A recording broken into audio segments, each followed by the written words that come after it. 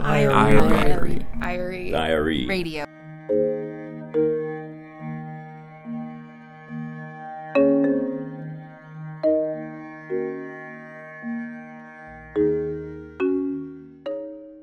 Journalists are known for being stressed out, over-caffeinated workaholics. And given everything we deal with on a daily basis, it's no wonder that's the stereotype. News breaks around the clock, working hours are erratic, it can be hard to say no to your editor and even to yourself. And it hasn't gotten any easier in recent years as layoffs, the rise of fake news, and physical threats rock the industry. Ken Armstrong is a senior reporter at ProPublica, and he said he didn't know how stressful a job would be when he was first starting out. Earlier this year, a journalism student asked me a really good question. What is the one thing you know now that you most wish you had known early on? And my answer was stress. When I was a young reporter, I wish I had known how stressful the job would be or could be, because then I might have planned for it. I might have come up with some strategies for coping. We can be sued. We can be subpoenaed. We can be set up. We have to be on guard constantly. What other people call paranoid, we call best practices. We worry about losing our jobs. Some of us have jobs where our performance is measured by clicks. The list is long, it's familiar, we all know it, we've all lived through it. At the 2018 IRE conference, Ken joined Palm Beach Post reporter Lulu Ramadan and Houston Chronicle reporter Mike Hixenbaugh to talk about managing stress. On this bonus episode, we're sharing some of the audio from that session. You'll hear Ken, Lulu, and Mike discuss times they felt overwhelmed, offer tips on how to de-stress, and share best practices for maintaining a work-life balance. I'm Claire Mitzel, and you're listening to the IRE Radio Podcast.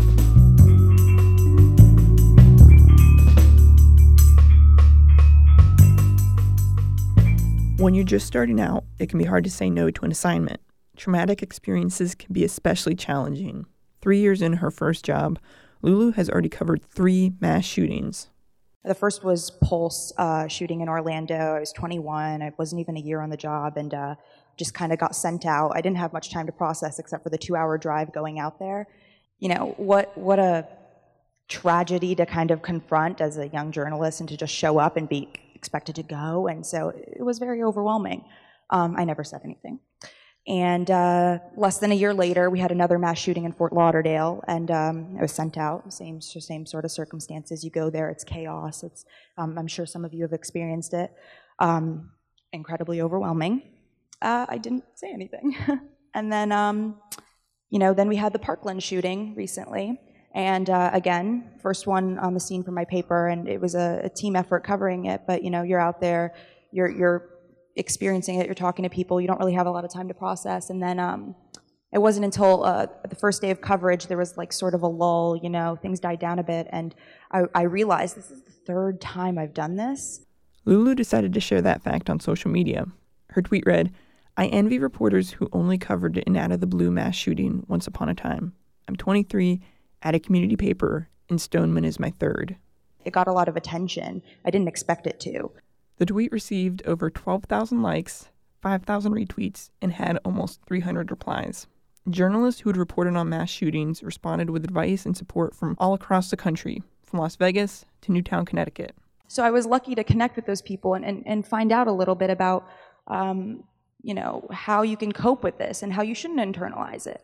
And so it wasn't until after the Parkland shooting that I asked for my first mental health day. I didn't think that was a thing. You can't do that, right? You can't just go to your editor and 3 years into your career and be like, I need a day off. What? No.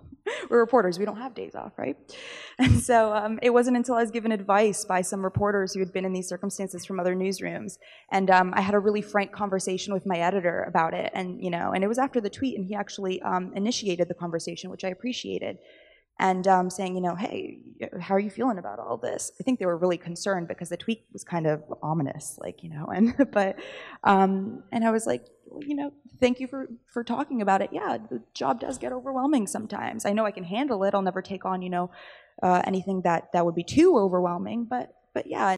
Ken said the best editors already know how stressful the job is and should be accommodating and willing to talk. My last editor at the Marshall Project was Bill Keller. And Bill was the executive editor for the New York Times for 8 years. He's probably heard everything. He's the best listener I've ever had for an editor. I would get him on the phone. I would vent. Because we would have a partnership model. So often it'd be like, and he would just listen and say nothing. And he just knew I'd be better the next day. The best editors already know how stressful the job is, and they'll be very accommodating. If you run into the opposite of that, it's time to find a new editor. For young reporters especially, it's important to learn how to advocate for yourself, Lulu said. Talking to your editor about work-related stress is one option, but it's also good to find a mentor who can offer advice and support. If you don't have a mentor-type program or system in your newsroom, that's something that's helped me a lot. I was fortunate when I got to the paper. Within a couple of weeks, I had a reporter take an interest in me, and she was, very kind and came to me and was like, "I want to be your mentor." And she's a, very talented, longtime reporter. And I was like, "This is fantastic." And she would help me with, my writing, reporting, but also just talking to me about newsroom issues. And as our relationship developed, she also became an advocate, in a sense. So when we were in meetings and, or when I was really feeling overwhelmed, I could actually tap into her and, have her come talk to my editor with me and kind of explain things a little better. And if you don't have those support systems in-house, Lulu suggested turning to online communities. After I sent that tweet about the covering mass shootings, there were people that reached out to me about these groups that they'd created on Facebook. And one of them was actually, Poynter did a great article about it as well, but it's called Journalists Covering Trauma. And so that was just simply a group of journalists on Facebook who've all experienced, in one way or another, covering some kind of a tragedy. And they reach out to each other. They give each other advice. You can post questions. You can talk to like-minded people if you're worried about talking to people in your newsroom. You can talk to others who have experienced it and get advice.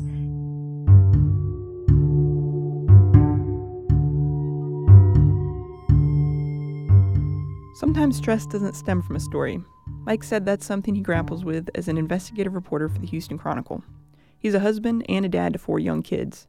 When he applies to new jobs, he said he finds out early what the work-life balance is like and makes it known to editors that it's important to him. I consciously look away from opportunities that, would stroke my ego and make me feel really good about how great I am and feel like I'm achieving things. And it's hard to do that sometimes, but, I've seen too many instances where young people choose the priorities in the wrong order and they don't last with it. Here's Ken again. Many years ago, I made that tough choice. Went to work at the Seattle Times, and I did it because it was a paper known for having work-life balance. And it was a tough decision to make, and Jim Bruner was sitting in the front row, was laughing at that now. At the time, it was known for having a work-life balance, and it was one of the best decisions I ever made. It really is a paper that prides itself on encouraging its people to have a life outside of the newsroom. Sometimes your life becomes part of the story, compounding personal and professional stress. During Hurricane Harvey, Mike juggled reporting on the storm with ensuring his family's safety. At one point, a rising creek essentially trapped the family in their home. Mike and a neighbor took a canoe out to get some food. When he got back, his phone rang.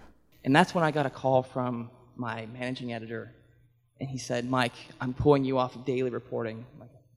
I'm not really reporting right now, but I'm pulling you off, and it's day 2 of the storm, but we want to do a long-form narrative for next weekend telling the story of Harvey and what happened here, which was still happening. And I was sitting in my car charging my phone in the garage, and I just felt like I wanted to do that story. We live for this. We want to do that.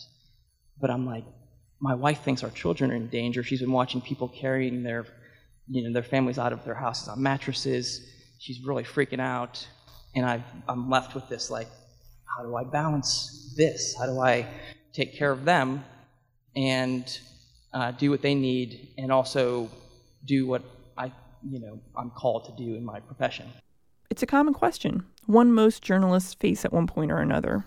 I've seen, I'm 33, and I have seen people's marriages be chewed up by this job, and I've seen people who just get washed out of it because I think that they've wrestled with that same tension, whether they have kids or not. They've wrestled with that same tension of where does my life start and my work begin, and which takes precedent.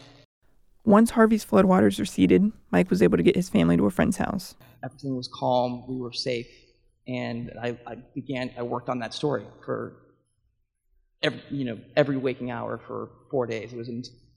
I love Vernon Loeb. It was an impossibly insane assignment to try to pull off in that amount of time.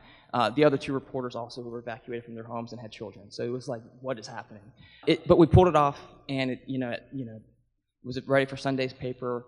Saturday evening, as I'm driving home after working 20-hour day after 20-hour day, and we're back at our house, and I had just this in the car, like all of this weight just kind of release, and I had just like this good, like 30-minute cry,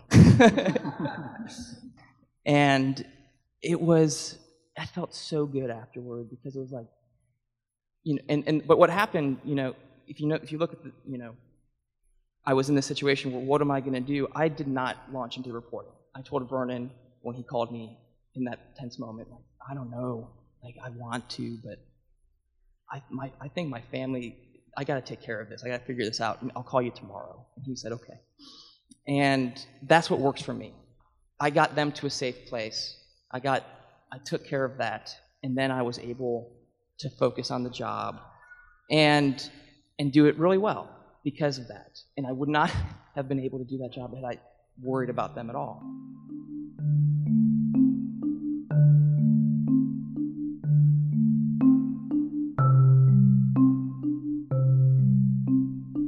So, what are the everyday things journalists can do to keep stress at bay? Ken surveyed 36 journalists in preparation for his June talk to find out. Everyone copes in different ways, and what works for one person might not work for another. There's no clear-cut answer to this question, he said. But if you've ever wondered how some of the best in this business deal with their jobs, Ken had some answers. Rosalind Adams runs marathons. Marty Barron takes walks. So does David Gran. So does Laura Frank. Manny Garcia prays, as do Raquel Rutledge and John Diedrich, who happen to be married. So they can also talk to each other because they both know what the other one is dealing with. They're both investigative reporters in Milwaukee. Pam Colliff checks in with fellow writers. They talk, they buoy each other. Simone Weichselbaum at the Marshall Project does the same. As she writes, talk it out. When you're feeling stress, talk it out. A lot of journalists stress the importance of exercise. Nigel Jacques bikes, Carrie Aspinwall swims laps, Mary Dewan and Rachel Alexander lift weights. A lot of journalists do yoga and swear by it. In fact, their answers get into the different kinds of yoga and the comparative benefits of them. The advice that people gave really fell into several categories. Exercise was one of them. Another was unplug. Get away from social media, get away from your phone. Wendy Ruderman at the Philadelphia Inquirer has given her phone to her 14-year-old son and said, do not give it back to me until tomorrow morning. And he complied. Another one was stay organized. And that can take any number of different forms. Clear your desk, keep your spreadsheets up to date, put your documents into 3-ring binders. Everybody has their own definition of being organized, but a number of people said that the stress melts for them when they feel like they've lost track of the things that they need to keep organized. It's common to want to vent and complain when you're stressed out, but there's also a line you shouldn't cross. Don't use your friends and colleagues just to complain. That creates a cycle of negativity. Ken works from home, so he said he taps into a group of other remote journalists who always call each other and talk about their problems. But they also have boundaries, so it's not always negative. We'll go out and we'll socialize and we'll have beers, and then we try to table that. So we kind of put them in silos. The phone calls are for what you're describing. Going out and having a few beers is for fun. Because you have to have both. You're right. If it turns into something where it's exclusively where you're complaining, that will poison a relationship. You're going to lose that friendship. So we just silo them. My person actually works at another newspaper, so when I want to complain about what's going on in my own newsroom, it's a person from a different paper who has a totally different set of issues that they want to also complain about, but still relatable. And so we know we're there for each other.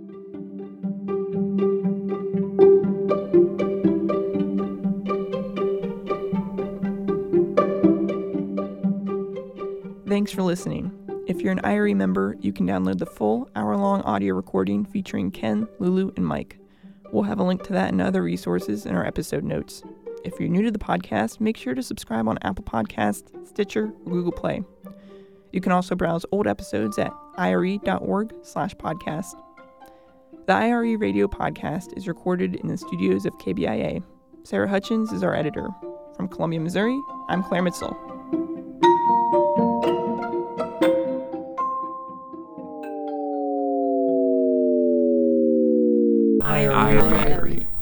IRE Radio Podcast. You might want to do that over. Okay. Podcast.